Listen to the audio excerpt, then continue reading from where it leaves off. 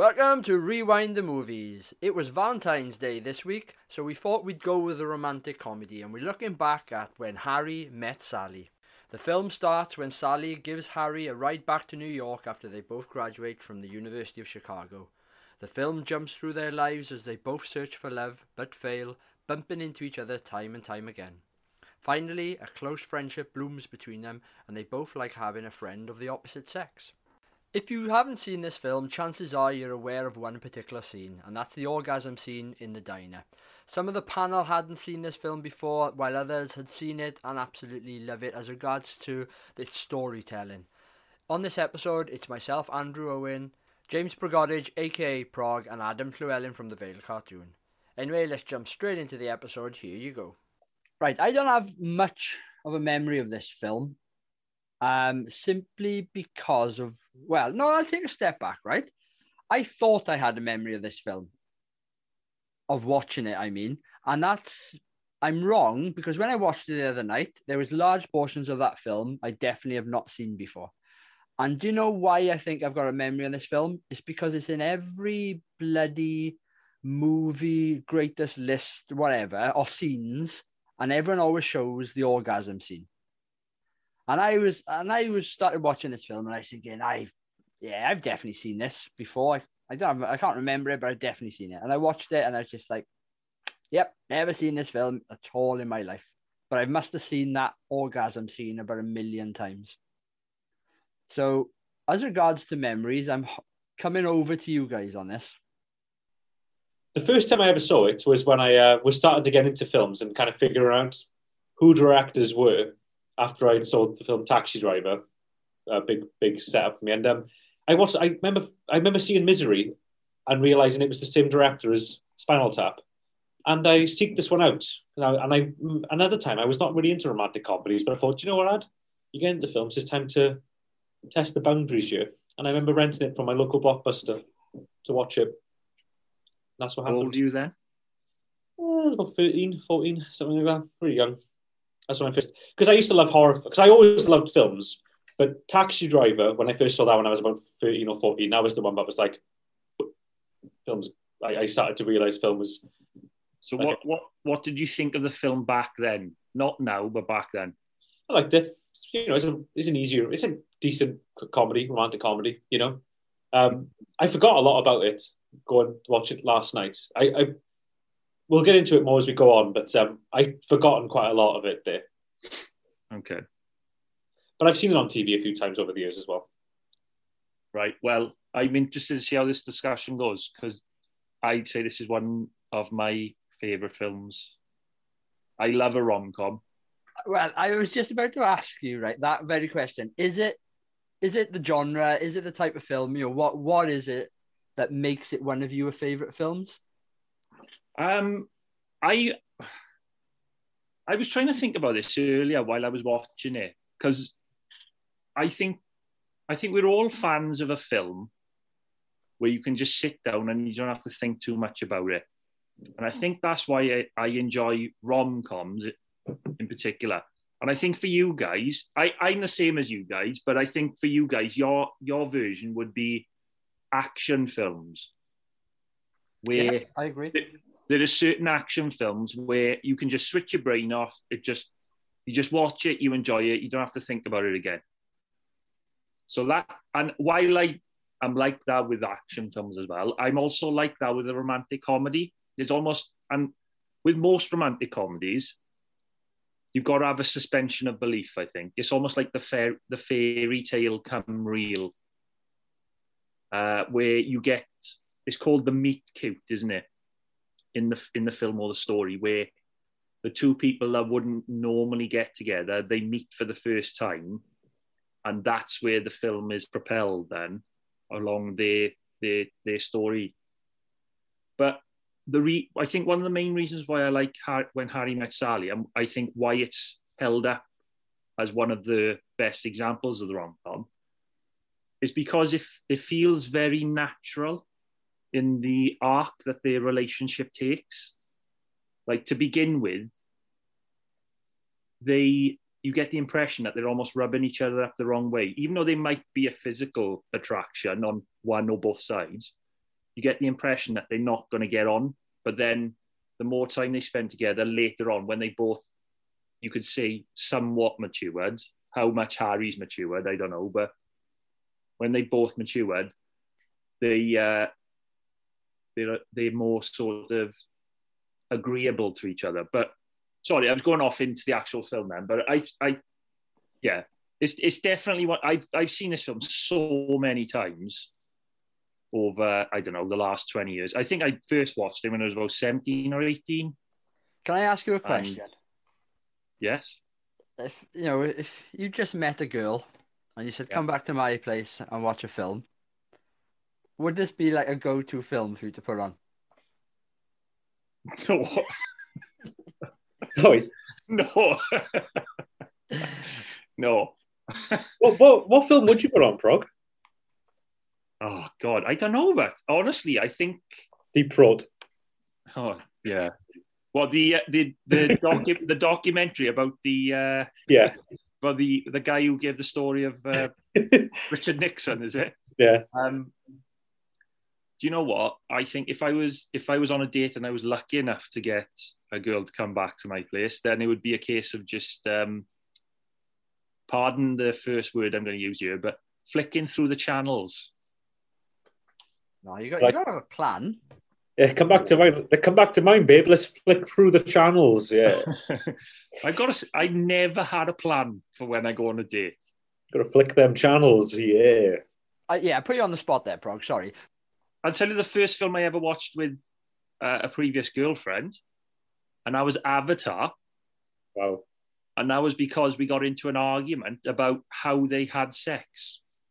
All right. So you'd seen the film already, and you were just going back to how it actually happened in the film. Yeah, it was more a case of we'll put Avatar on, and we'll see who's right about this. And I was right, because I said they had sex the human way, which was dumb, because if they had those two tails that connected with, nature and the other creatures on the planet, why didn't they connect by their tails? And they didn't. And the girl that I was on the date with thought that they had connected by the tails. I want us to do Avatar just so we can have this discussion in depth. I just thinking back, you were on about flicking the channels, but I remember back in the day you'd go to Blockbuster.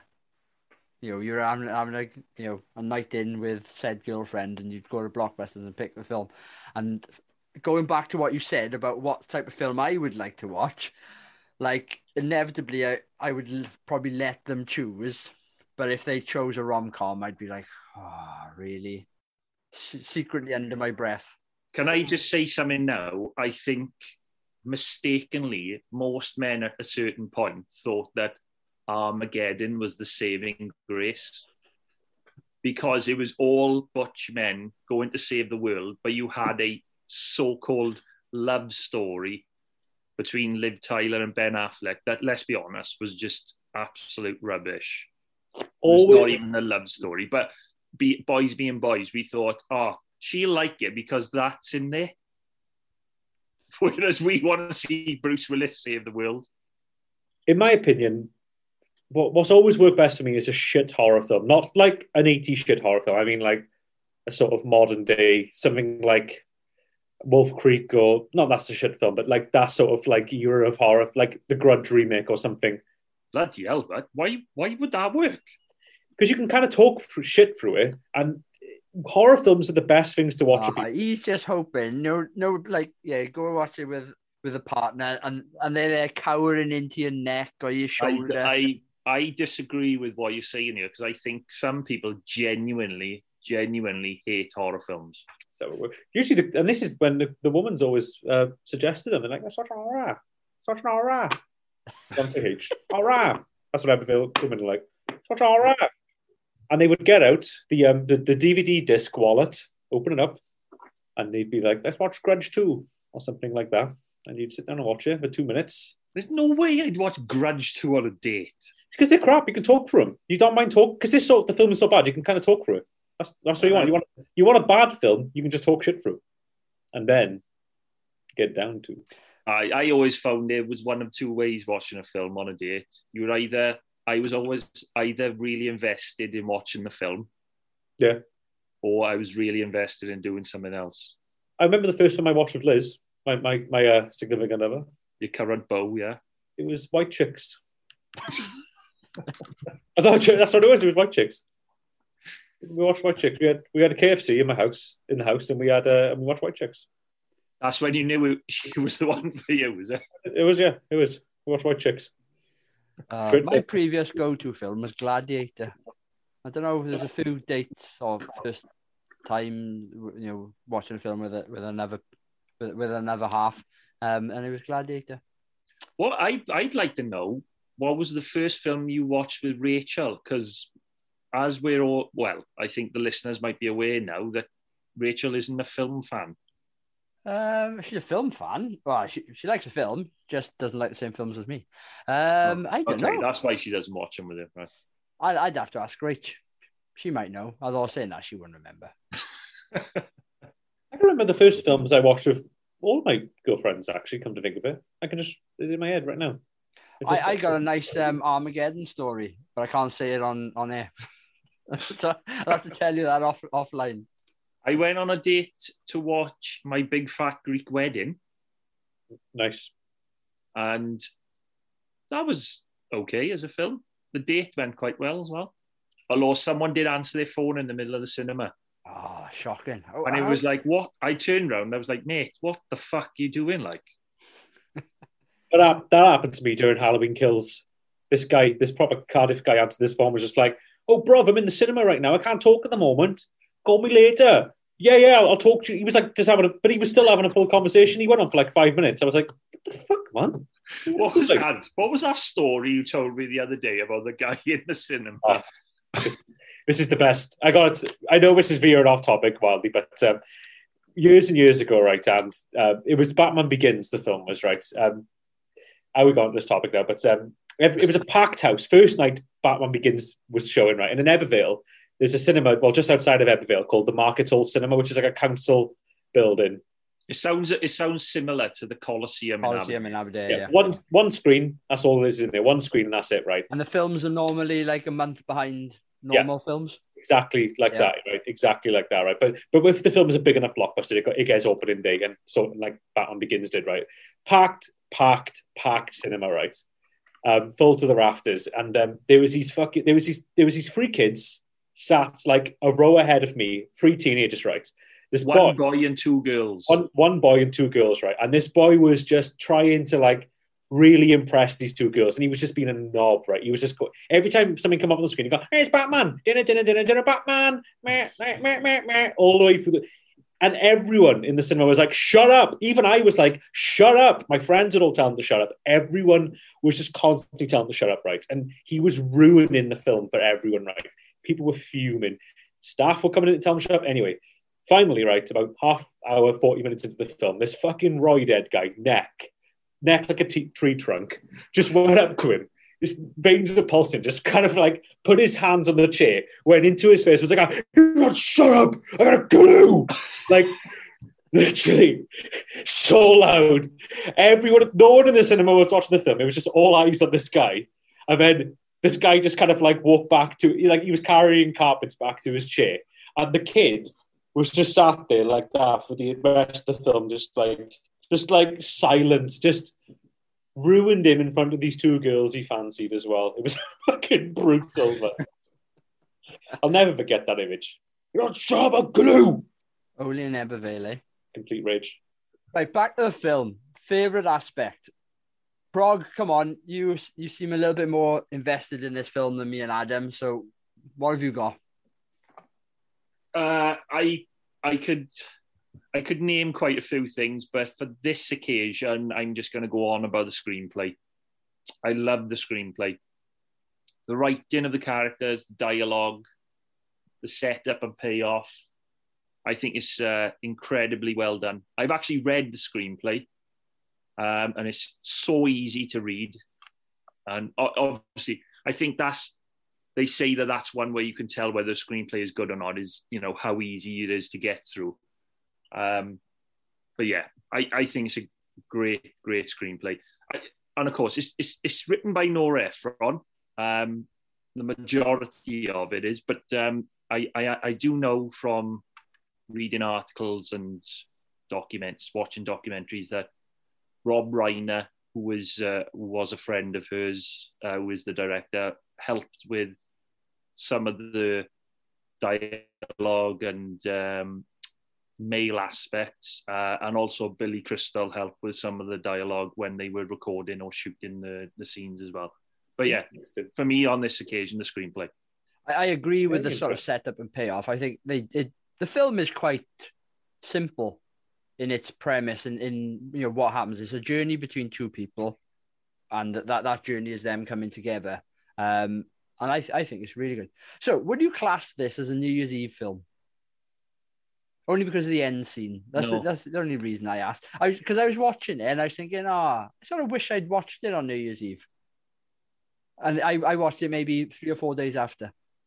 I think because the whole film is set over such a long period, I don't think you can attribute it to one particular festivity, if that's the word. Like, you couldn't class this as a Christmas film, even though Christmas is in it.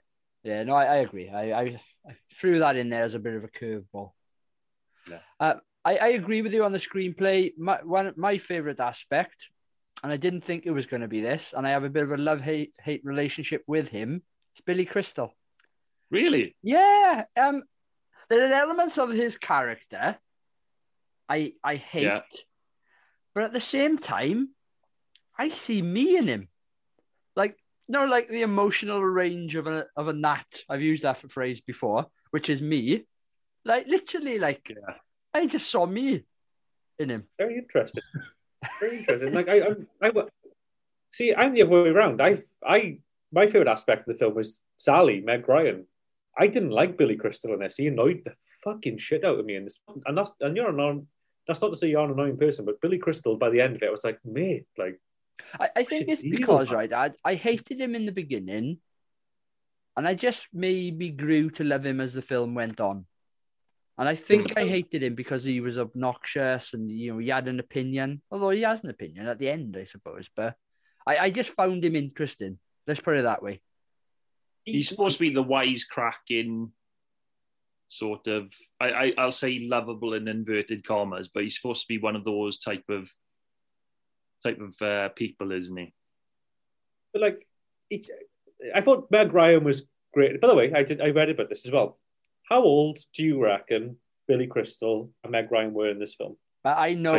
Billy Crystal was in his 30s. You think he was in his 30s? And I think Meg Ryan was in her mid-20s. Yeah, go slightly higher on both of them. Billy Crystal was 41, and Meg Ryan was 28. So I have a question on this, or an observation on this, because Billy Crystal is 1 year older than me in this film, and I was thinking, Jesus Christ, do I look that old? Bearing in mind, he would have been a year younger when filming it as well. So, yeah, I thought the same thing. I was like, because I watched this with Liz, and Liz, because I said to Liz, how old do you reckon Billy Crystal is? And she was like 48 or something. I was like, no, he's 41. Yeah. You thought he was older? I thought he was older as well. She thought he was like 48. I didn't think he was older, but that's only because of the the conversation we always have about how people look much older from the 80s. Yeah. So, also, I agree that Billy Crystal does look old in the film, but I just attributed that to the decade that they were in. Do you think he's a handsome man? Did you ask Liz that question by any chance? I don't think he is an handsome. I think he's a handsome. I don't think he's an ugly man, but I think he's an everyman, isn't he? The only reason I ask is throughout the film, they a number of times they say to him or say about him, "Oh, he's a good-looking guy," and I was just thinking, no, they say he's cute. I was thinking if he can get Meg Ryan, there's hope for the rest of us. The bit when he bangs Meg Ryan and she's lying in the bed being like gasping for more, and he's just like, "Nah, I'm done, love," and he just walks out. I'm like, "What the? How big is that?" Yeah, but hang on a minute now. In terms of the film mechanics, right? The reason he walks out is because he's shitting a brick. It's because he's just slept with a woman, and of course, it comes to the end, and he realizes that he actually does love her. So that's why he's run away from it, because he's been hurt before. Yeah, but I'm just saying right now. That's not reality. If you have Meg Ryan there just being like, do me again, you're just not going to walk out with it, are you? Absolutely not. No, you'd have to drag me out of there. Bit to it, he's like, this short little guy, and he's just like, he's got this like, she's good, like 4 foot tall about him, innit? And I thought they were the same height. No, she's taller than him. I saw that straight away. Oh, okay. She towers over him, but I thought it was I thought it was mother and son at once. Yeah, but again, no, this is movie land, isn't it? So it's not. Yeah, it's not out of the realms of possibility in movie land that some average looking guy is going to get some hottie. You know why I also hated him, and I think Prog might relate to this as well. You know the very beginning where he's eating grapes and spitting them out the window. Yeah. Oh yeah. But the first one hits the window. Oh my god. Yeah. I would have stopped the car and told him to fuck off. And he doesn't wipe it off. He just does the window down. Doesn't even wipe it off the window. I was like, oh, mate, what are you doing? Like, yeah, get a wet wipe and wipe it up. Are we into things we change here, are we? Oh no, I like it, but but I'm just saying I hated him at the beginning. I grew to love him as the film went on. Yeah, that grapes incident is a perfect example of how they're trying to build some sort of clash between the characters, isn't it? I will say he is very ballsy though, as a man. Like that one bit when Sally's just having a smooch up with Joe in the airport. I don't know anyone else that would just walk up into the middle of that and be like, "Hello." No, hang on a minute now. I think based on the story you told the other day, it's apparent that you would never do it. Can I tell that story quickly? Because I think that's go on. Podcast worthy, right? So because it's definitely relevant to your attitude towards Harry approaching. It did make me think of that. So the other day, right? Me, Proc, and Tom were Tom was a writer on the Vale. The three of us were writing, but Prog met Tom and I was meeting them afterwards. And as I was walking through Cardiff to go meet up with them, this guy I know and Tom knows was walking out of the train station with his boyfriend, right? And they were. I know him, but he was hand in hand with this other guy. And I was like, I didn't really, like we just like, but like, oh, we're together. I'm not gonna. They were a bit too ahead of me for me to say hello, so I was a bit like, I don't need to say hello here because it would have been a stop and chat sort of thing as well. So I kind of slowed down a little bit and I let him really get ahead of me. And I was just like, yeah, I'm fine by you. I'm in a good, like, there's no way I'm going to catch up with them and have to do the awkward stop and chat. I was walking along, music playing, and all of a sudden, they both stopped and started necking each other in the middle of the street. And I'm stood there like, fuck, I can't stop and wait for them to finish necking and keep walking because then it'll look like I'm just stood there watching them neck. So I have to keep walking. So I kept walking in my head thinking, please just like stop now and start walking or keep necking as I walk past and get ahead of you because I could just speed up then. But no, right? They stopped necking as I was like next to them, as I was like mid-pass. And it was just like, it was just the most uncomfortably, and he saw me as I was walking past them as well. So, but then I didn't say hello. I just kept walking. And I was just like, and then as soon as I got ahead of him, my pace went from like, I was pretty much running at that point then to get towards Tom's because I was just like, this is the most awkward situation I'm just going to say no, Ad, right? You made that so much more awkward than it needed to be because all you needed to do is, as you passed, if they broke their clinch, you just go, all right, mate, and you carry on walking. That's worse because then, imagine if you just finished necking someone and like someone's like, right, mate. Did I say lean in? I didn't say lean in, did I? It was like my face. Listeners can't see this, but my face was just straightforward, just like get out of this. Just get out of this situation. There's no periphery at all in your vision at that moment. He's a lovely. If that person is listening to this, I'm not going to say their name, but if that person is listening to this right now and they remember that situation, I'm still your friend. And if I ever see you again, let's go get a coffee. We'll leave it at that. There's no big... Unless he's with his boyfriend partially necking, is it? No one wants to go to that coffee. That's regardless. Who wants to go to coffee with a couple they know, man and woman, whatever the genders, and just necking each other? Yeah, I haven't got a lot of time for public signs of affection. That's only because you won't even hold your wife's hand in public, and Yeah, well, Really? I walk around with my hand in her back jeans pocket. With no in a vest. Yeah, she's mine. Hands off. as long as you have your hand down the front of her jeans, it's all right. No. My prop. Come on, let's get back to this film for a second time. Yeah. Or third time even.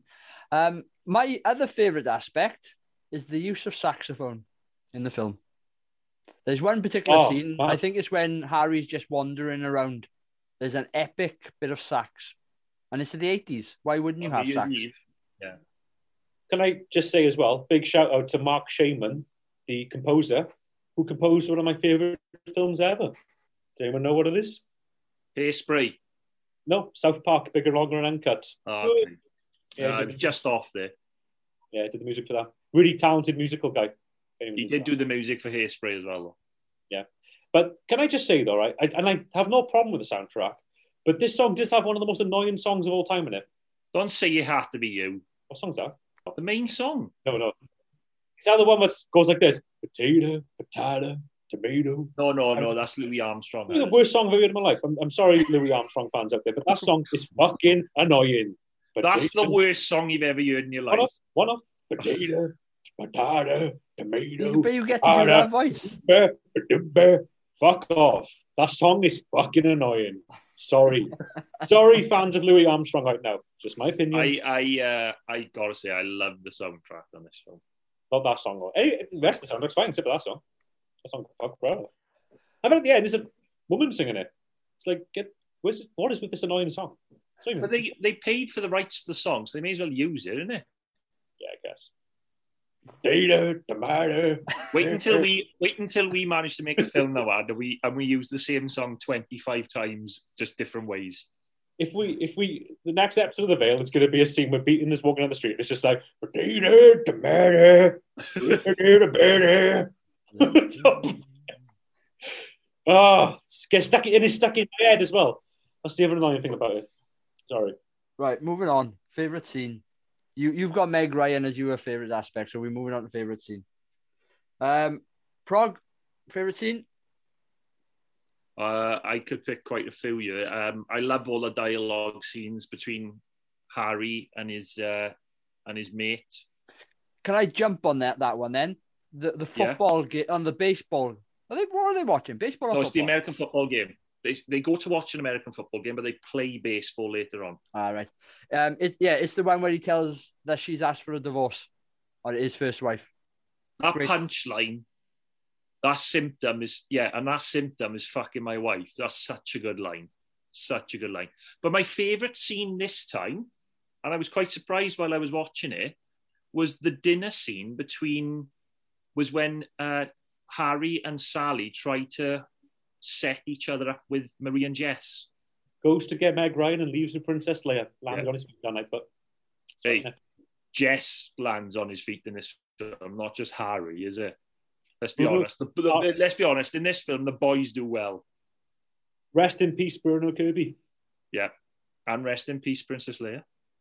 Oh yeah, fucking they're both dead. Yeah. I really enjoy the interplay and also the facial expressions. Marie has quoted Jess back to him, and he's on it in a flash and says he's a writer. I wrote that. And Harry tries to bring it back around to Sally and says, Sally's a writer as well. She's a reporter. And Jess just goes, oh yeah. And he's back to Marie straight away. He's not bothering with Sally anymore. I just love that little sort of facial expression that Jess does. It's just little things like that I pick up on after watching the film. I don't know, for the 40th time. I was just glancing at my notes now, and I want to ask you a question here, right? Because I need to ask, because I'm not going to get anyone else to mention it. Do you know the dance scene in the film? And they've had this dance, I forget what part of the film is it now, but they touch cheeks, they get a bit close to each other. Yeah, it's New Year's Eve, and it's halfway through the film. There's a mood change during that. Do you think Sally felt Harry's lob on? No. Something happens there. No, I think that's... There's a sudden facial expression change from Sally. No, it's a change from both of them. That's the point at which they start to become attracted to each other. if you notice the plot of the film, as soon as that happens, the New Year's Eve party, they start to become attracted to each other. So then they go on the double date. So it's almost like they're trying to pair each other off to not go with each other. Female and lob on is still showing that they're attracted to each other. It could have been Billy Crystal, like, did she just feel my lob on? And Sally's like, I just felt this lob on. That expression does work for both of them at that moment. So I'm just saying, just felt like, I just watched them thinking, I wonder if this is a bit I guess we'll never know. And they were all human beings, right? What's your favourite scene, Ad? By the way, I just want to preview. I actually do quite like this film. It's like, it's not like the best film ever made, you know what I mean? But it's just like, it's just one of those films you just watch in the background. It's like, but I do think the first half of the film is better than the last half, because I do have all of my problems are going to come in towards the end of the film, because I have a lot of problems around there. But I think the best bits is when they're younger and not the scene when he's in the car spitting fucking grapes everywhere, but no, they first go to that cafe together. And after they meet in the bookstore, yeah. Yeah, and I think this is a bit more about me and my Meg Ryan crush here, but when she sat down and stuff with her legs out and stuff, and he sat opposite her, and just good stuff. I'm sorry, I'm messing around. No, I just think that all the best stuff is in the first half of the movie. Because I think in that first half of the movie, you see 3 stages of their personalities or their character, don't you? Like, yeah. It's weird, because I think the first time you watch it, you might not notice it. Yeah. But rewatching the film, you can definitely see the subtle changes to their character and how they talk and how they interact. One thing I thought was funny and quite realistic was how Meg Ryan changes the story. And obviously, but she changes the story because it only happened 5 minutes ago in the film. But I can't think of an example now. But there's a couple of times where, like, something he said in the first scene they met to annoy her, she kind of moves back and exaggerates loads. And I was like, oh, that's quite realistic. Well, I'll give you a perfect example, right? When she's with Joe, she's trying to remember the name of her old college roommate. And then when Harry sits next to her and he can't remember her name, she berates him for not remembering the name, even though she couldn't remember herself to begin with. Yes. That's an example of the dialogue, though, and the screenplay. That is such good writing. That is true. That's good, because you are in on Meg Ryan's little secret there. Yeah. I did like that. I thought that was cool. Before we move on to changes, I mentioned like what sport was it earlier on, and Prague, cleared it up that they were watching a football game, but they went to like some sort of batting practice. And being someone from the UK, obviously, and only been to America once, I was questioning myself, or like, do those batting facilities still exist? Because I'd love to go to one of them. They were amazing. There's got to be one in the UK somewhere. Because it just reminded me of like what do you get? You get them in golf. What are they called? A shooting range or a whatever. Range, yeah, a range. And I was just thinking, because they were putting quarters in there, and he said to that kid, like, "Oh, I've got a pocket full of quarters." And I was just thinking, oh, it's fucking amazing. Just chuck a quarter in, you get so many balls. Brilliant. I'd love that. Looks quite terrifying as well, though. Like that. Imagine that ball hitting you. Oh, they'd bloody hurt, wouldn't they? Yeah. Maybe that's why they don't have movie. Maybe we can't get the health and safety. Who knows? Who knows? Right. Let's move on to the changes. And this isn't a change I'd necessarily make, but I'm just going to make an observation. And I know it's written in a way to do this, but I do find the orgasm scene really uncomfortable to watch. And I know it's written that way because so that Billy Crystal is felt awkward in that scenario. But I think I've seen it so many times and people quote it so many times. I've just had enough of it. I've sat in that chair. Have you really? Yeah, I had food in that chair when I was out in New York. There's a kid well, I'm not saying it happens all the time, but the day that we went, I've been to that restaurant a few times when I was out there, but on one of the days we went, there was a queue to sit at that table. Really? Yeah. Do you want to know a fact about that scene, which you might know from your research? Go on, Ad, you tell him. the woman who says, "I'll have what she's having," is Rob Reiner's mother. Oh, Yeah. Billy Crystal came up with the line. Yeah. Because initially that scene is not, or certainly not how it was played in the film, was not in the script originally. But I think when they were rewriting or when they came to shooting, they were worried that too much of the film was focusing on Harry and that Sally's character wasn't being able to do a lot in comparison. They were saying like maybe we should have a scene of that conversation. Maybe we should have a conversation about faking orgasm. And then they took it to Meg Ryan and she said, well, why didn't I just fake one in the middle of a restaurant? And that's I tell you what is good about it, and you've mentioned it already. Her journey as a character or as a person, let's put it that way, she would never have done that if you'd first met her in the film. No, in that first restaurant, she wouldn't have done it because as a character, or as I said, as a person, she's of an age. She's probably late teens, early 20s, where she's just finding herself. Yeah, I'll put it slightly differently to you. I think you're on the right track there, but I'll put it slightly differently. If you look at the diner scene at the beginning of the film when they're on their journey, Harry gets her to say something. He gets her to say, "I've had plenty of good sex," out loud as they're entering the diner. But it's done on instinct. Yeah. He's got it out of her as an accident. But the fake orgasm scene is deliberate on her part. It's almost like he's got a rise out of her, but she's been able to control it and do it in a way where it's like, oh, I'll show you this time. Yeah. Come on then. What changes have you got? I'm not changing anything. Oh, I got some changes, but one ad. First bit. This is a thing that not just this film does, but a few films do, right? And it annoys me because I always think about it afterwards, right? And the bit in the bookshop where he says, "So, what happened with you guys in terms of like her and Joe?" And then it cuts to them at a restaurant and she's telling the story, right? So this is what I'm thinking right now, right? Either she said, "I'll answer it if you buy me lunch," or whatever, or the story was so long that she's still telling it by the time they go out for dinner, or she's answered him twice. This is an editing technique that you hate, isn't it? I fucking hate it. It's annoying and it makes no sense. It just makes you think afterwards. You're like, did she just answer him twice? And this is the second time that having this exact same conversation hours later or an hour later, or is the story so long, it's taken them this long to reach this point? I don't understand why you get annoyed by it so much. Hey, I can't stand it. It's annoying.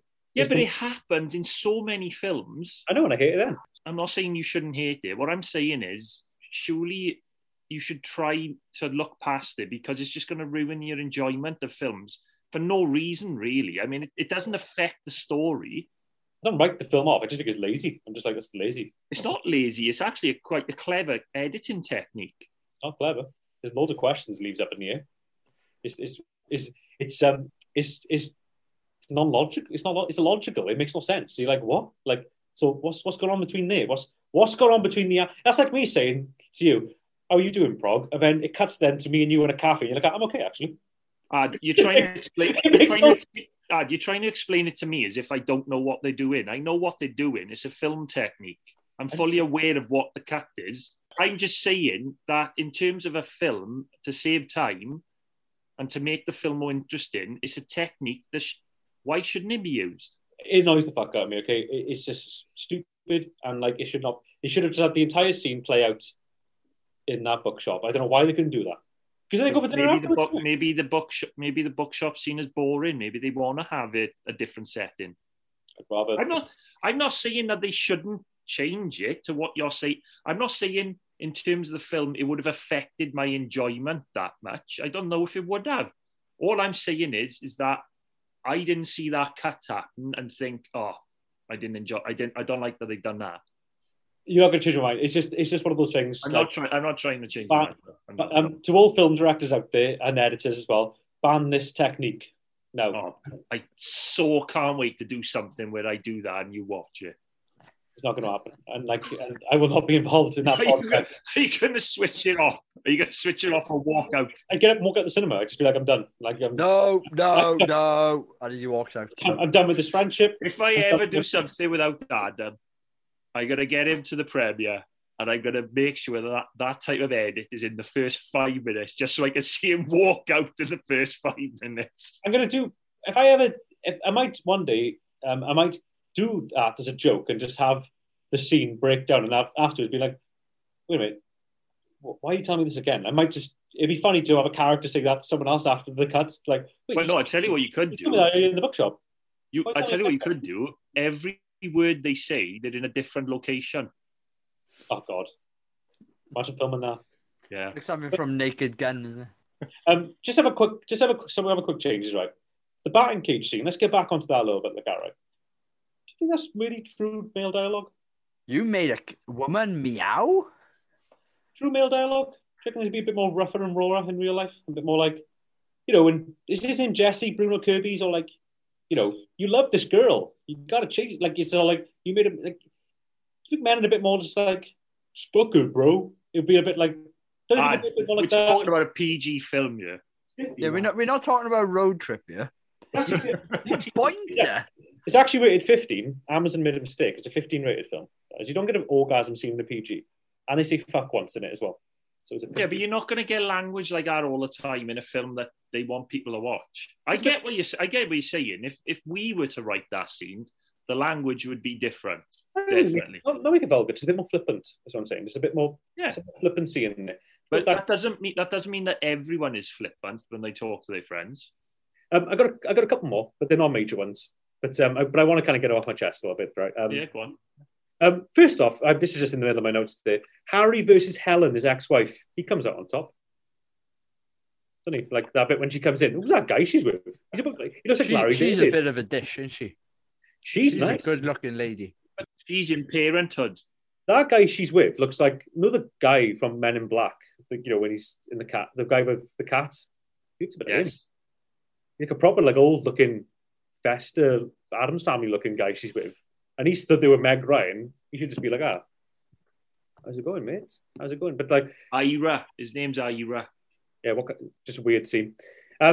Decorating the house. The guy that tries to get Jesse, when he tries to get his wheel and gets shot down.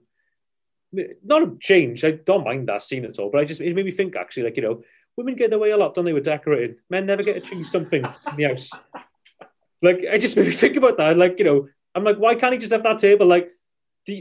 Most men, you live with their wives, I bet they don't really care about the furniture in the house, and they just whatever. But is that why I think this is like a generalization, but is that why most men get a room in the house?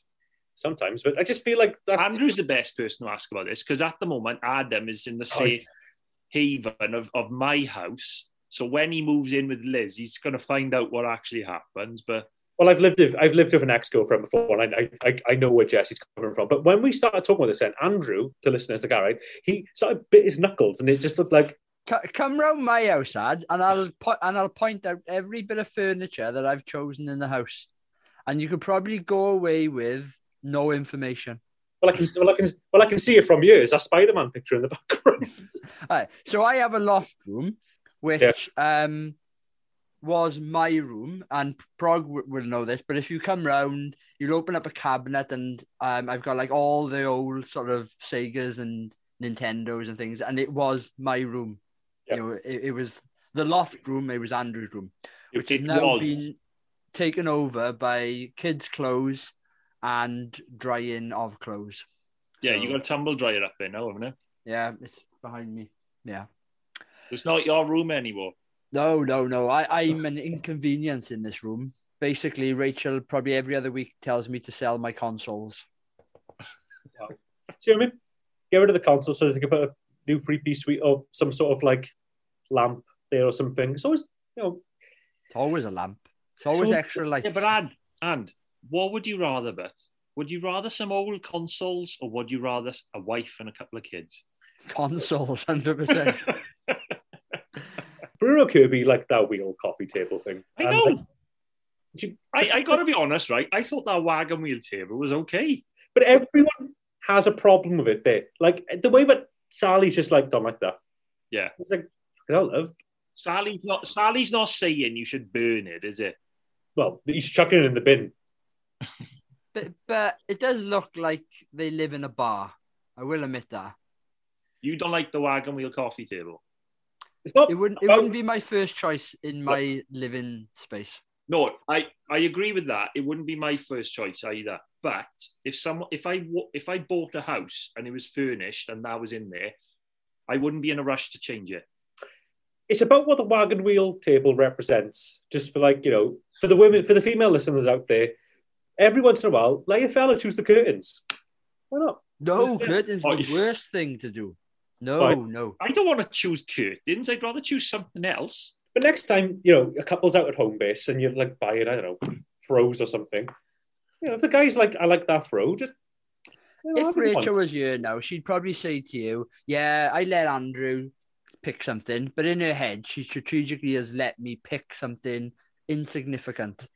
As I'm talking about this, though, I just realised, when I started talking about frozen cushions and curtains, I was actually mad thinking, I wouldn't give a fuck what they look like anyway. So exactly. So this all you want is a quiet life. This point is actually like completely pointless. I'm just saying. Ad, you care more about what's in your sandwich than what's going to be on the walls for the next 10 years. Yeah, like same as Andrew. As long as I get to have my film collection in the house, I'm fucking happy. Yeah, exactly. It'll be hidden behind the curtain. But it'll be there. Don't worry. A third curtain in the room that's not needed. Yeah, exactly. I've got three more changes. Come on, rattle through them. Weird bit of the film. Meg Ryan, when she's crying over the Joe marriage thing, throwing tissues over the floor. What's going on with that? Because I have an issue with Meg Ryan crying anyway, I will say. This is it's a bit awkwardly acted, I'll agree there. But first thing, right? She's this prim and proper, like, has to have all of the sides and stuff on the plate. Her flat's immaculate, but she's throwing tissues around the place. I didn't buy that. I was like... All I'll say is she's an emotional mess, so she's not thinking straight. I know, but, I still think that neatness is ingrained into it a bit. I don't think she would have thrown tissues over the floor. That's the one thing, but we can move off that, right? Bruno Kirby and Carrie Fisher wanting Harry and Sally to get together, like, it's obsessed with it. Why does this happen all the time in rom-coms? It's always like that couple that are together it seems to be that their entire life's purpose is their friends getting together as a couple. What purpose does their life have after they get together? I just think that's a bit of a weird trope rom-coms tend to have sometimes. I didn't get the impression that they were obsessed with Harry and Sally getting together. I put down bad rom-com trope is what I put next to this. Just like when they're on the phones together and stuff, and we're just like, oh my God, they didn't get together. Like, I'll tell you the worst thing in that scene is that they got their own individual telephone lines. I know. Yeah, that's a question I've got. Who has their own individual lines? I didn't even consider that. Never changed it. And what's my last? This isn't really a problem, but it's a sort of I wonder if this is what they're going for. Does Sally say Marie, aka Carrie Fisher's wedding dress, is nice out of spite and jealousy because that is the worst wedding dress I've ever seen? No, she doesn't. That is the worst wedding dress I've ever seen. That's ever. Ad. I know nothing about dresses. I'm sorry, I'm going to take umbrage here now, right? Not because I think the wedding dress is great, but because you watch shit TV shows like My Big Fat Gypsy Wedding, and you're telling me that's the worst wedding dress you've ever seen. It is. Now, no. I don't know anything about wedding dress. Liz watches Bridezilla Dress Wars or whatever the fuck it's like. Thing when they choose dresses, right? The right dress or something on Channel 4 or something. And every wedding dress I've ever seen looks exactly the same. They just all look the same. But that one was like, that's bad. And that's the only time in my life I've ever thought that. You got to remember, it was the 80s. Everything. I know, but what is that dress? And I was like, but if you watch the scene, because I actually rewound the scene to watch Sally's the way she's talking to her, she's like, is this dress nice? And she's a bit like, yeah. That's how she delivers the line. And I'm thinking, is she saying that to fuck with Marie? Because she's a bit... No, she's not. She's not. She's saying, oh, Marie, as if she's beautiful. Because women always look beautiful in a wedding dress. I don't think she liked the dress, but she said she liked the dress because Carrie Fisher's character liked the dress. That's what I read into that scene.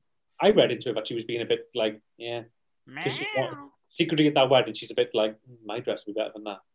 That's what I thought, because that's the worst wedding dress I've ever seen. Also, and then I do think this is a big controversial one. I would recast Billy Crystal if I had hindsight on my side and was able to go back. I would have recast Billy Crystal as someone else because. Well, I know who I would have put in straight away. Come on then, who? Tom Hanks. Tom Hanks. I knew, sir. Steve Martin. Oh, Steve Martin's old. Younger back then. You can't take Billy Crystal out. I'd rather have Billy Crystal than Steve Martin. Martin's still old. As I was watching it, I would have picked Steve Martin in this. No. Good relationship with Rob Reiner because he worked with his dad, Carl Reiner, on Mama and Two Brains and stuff. And this is a time when Steve Martin was kind of getting into rom-coms, and he's very good at doing rom-coms, Steve Martin is. And I kind of thought... Yeah. I love Steve Martin. I think he's a really good actor, but I wouldn't have him over Billy Crystal in this. Was he in Roxanne or whatever it was called? Yeah. Yeah, that's a good film. After saying Tom Hanks, nobody else is going to be... You're only saying that because it was in Seattle, though. Yeah, but Tom Hanks is great at anything. He'd be... Yeah. Tom Hanks is brilliant opposite Meg Ryan. If he had done this as well, they would have had a trilogy of top-notch rom-coms. Imagine this, right? This actor, never done a rom-com in his life. Sly. Imagine Sly in this. Like a really weird, his agent's just like, Sly, I know we got action films booked up for you for the next 4 years, right? But we're thinking right now, easy shoot, you and Meg Ryan, When Harry Met Sally. I'll give you another one. Seagal. Oh man. Steven Seagal. He's got too much. I'm sorry, Steven Seagal, if you're listening, but sexual predator vibes. Yeah. And I just think that whenever I watch a Steven Seagal film, I think to myself, man, no. Like when he kisses the girl at the end, I'm always like, no. We've lost Steven Seagal as a listener now, and that means we've probably gone down to 7 listeners. Come on. Sorry, Steven Seagal. Nah, my substitute would be Tom Hanks, but I love Billy Crystal in this film, so I'm happy. Right, we're wrapping up this podcast because I'm not entirely sure we've spoken about this film much.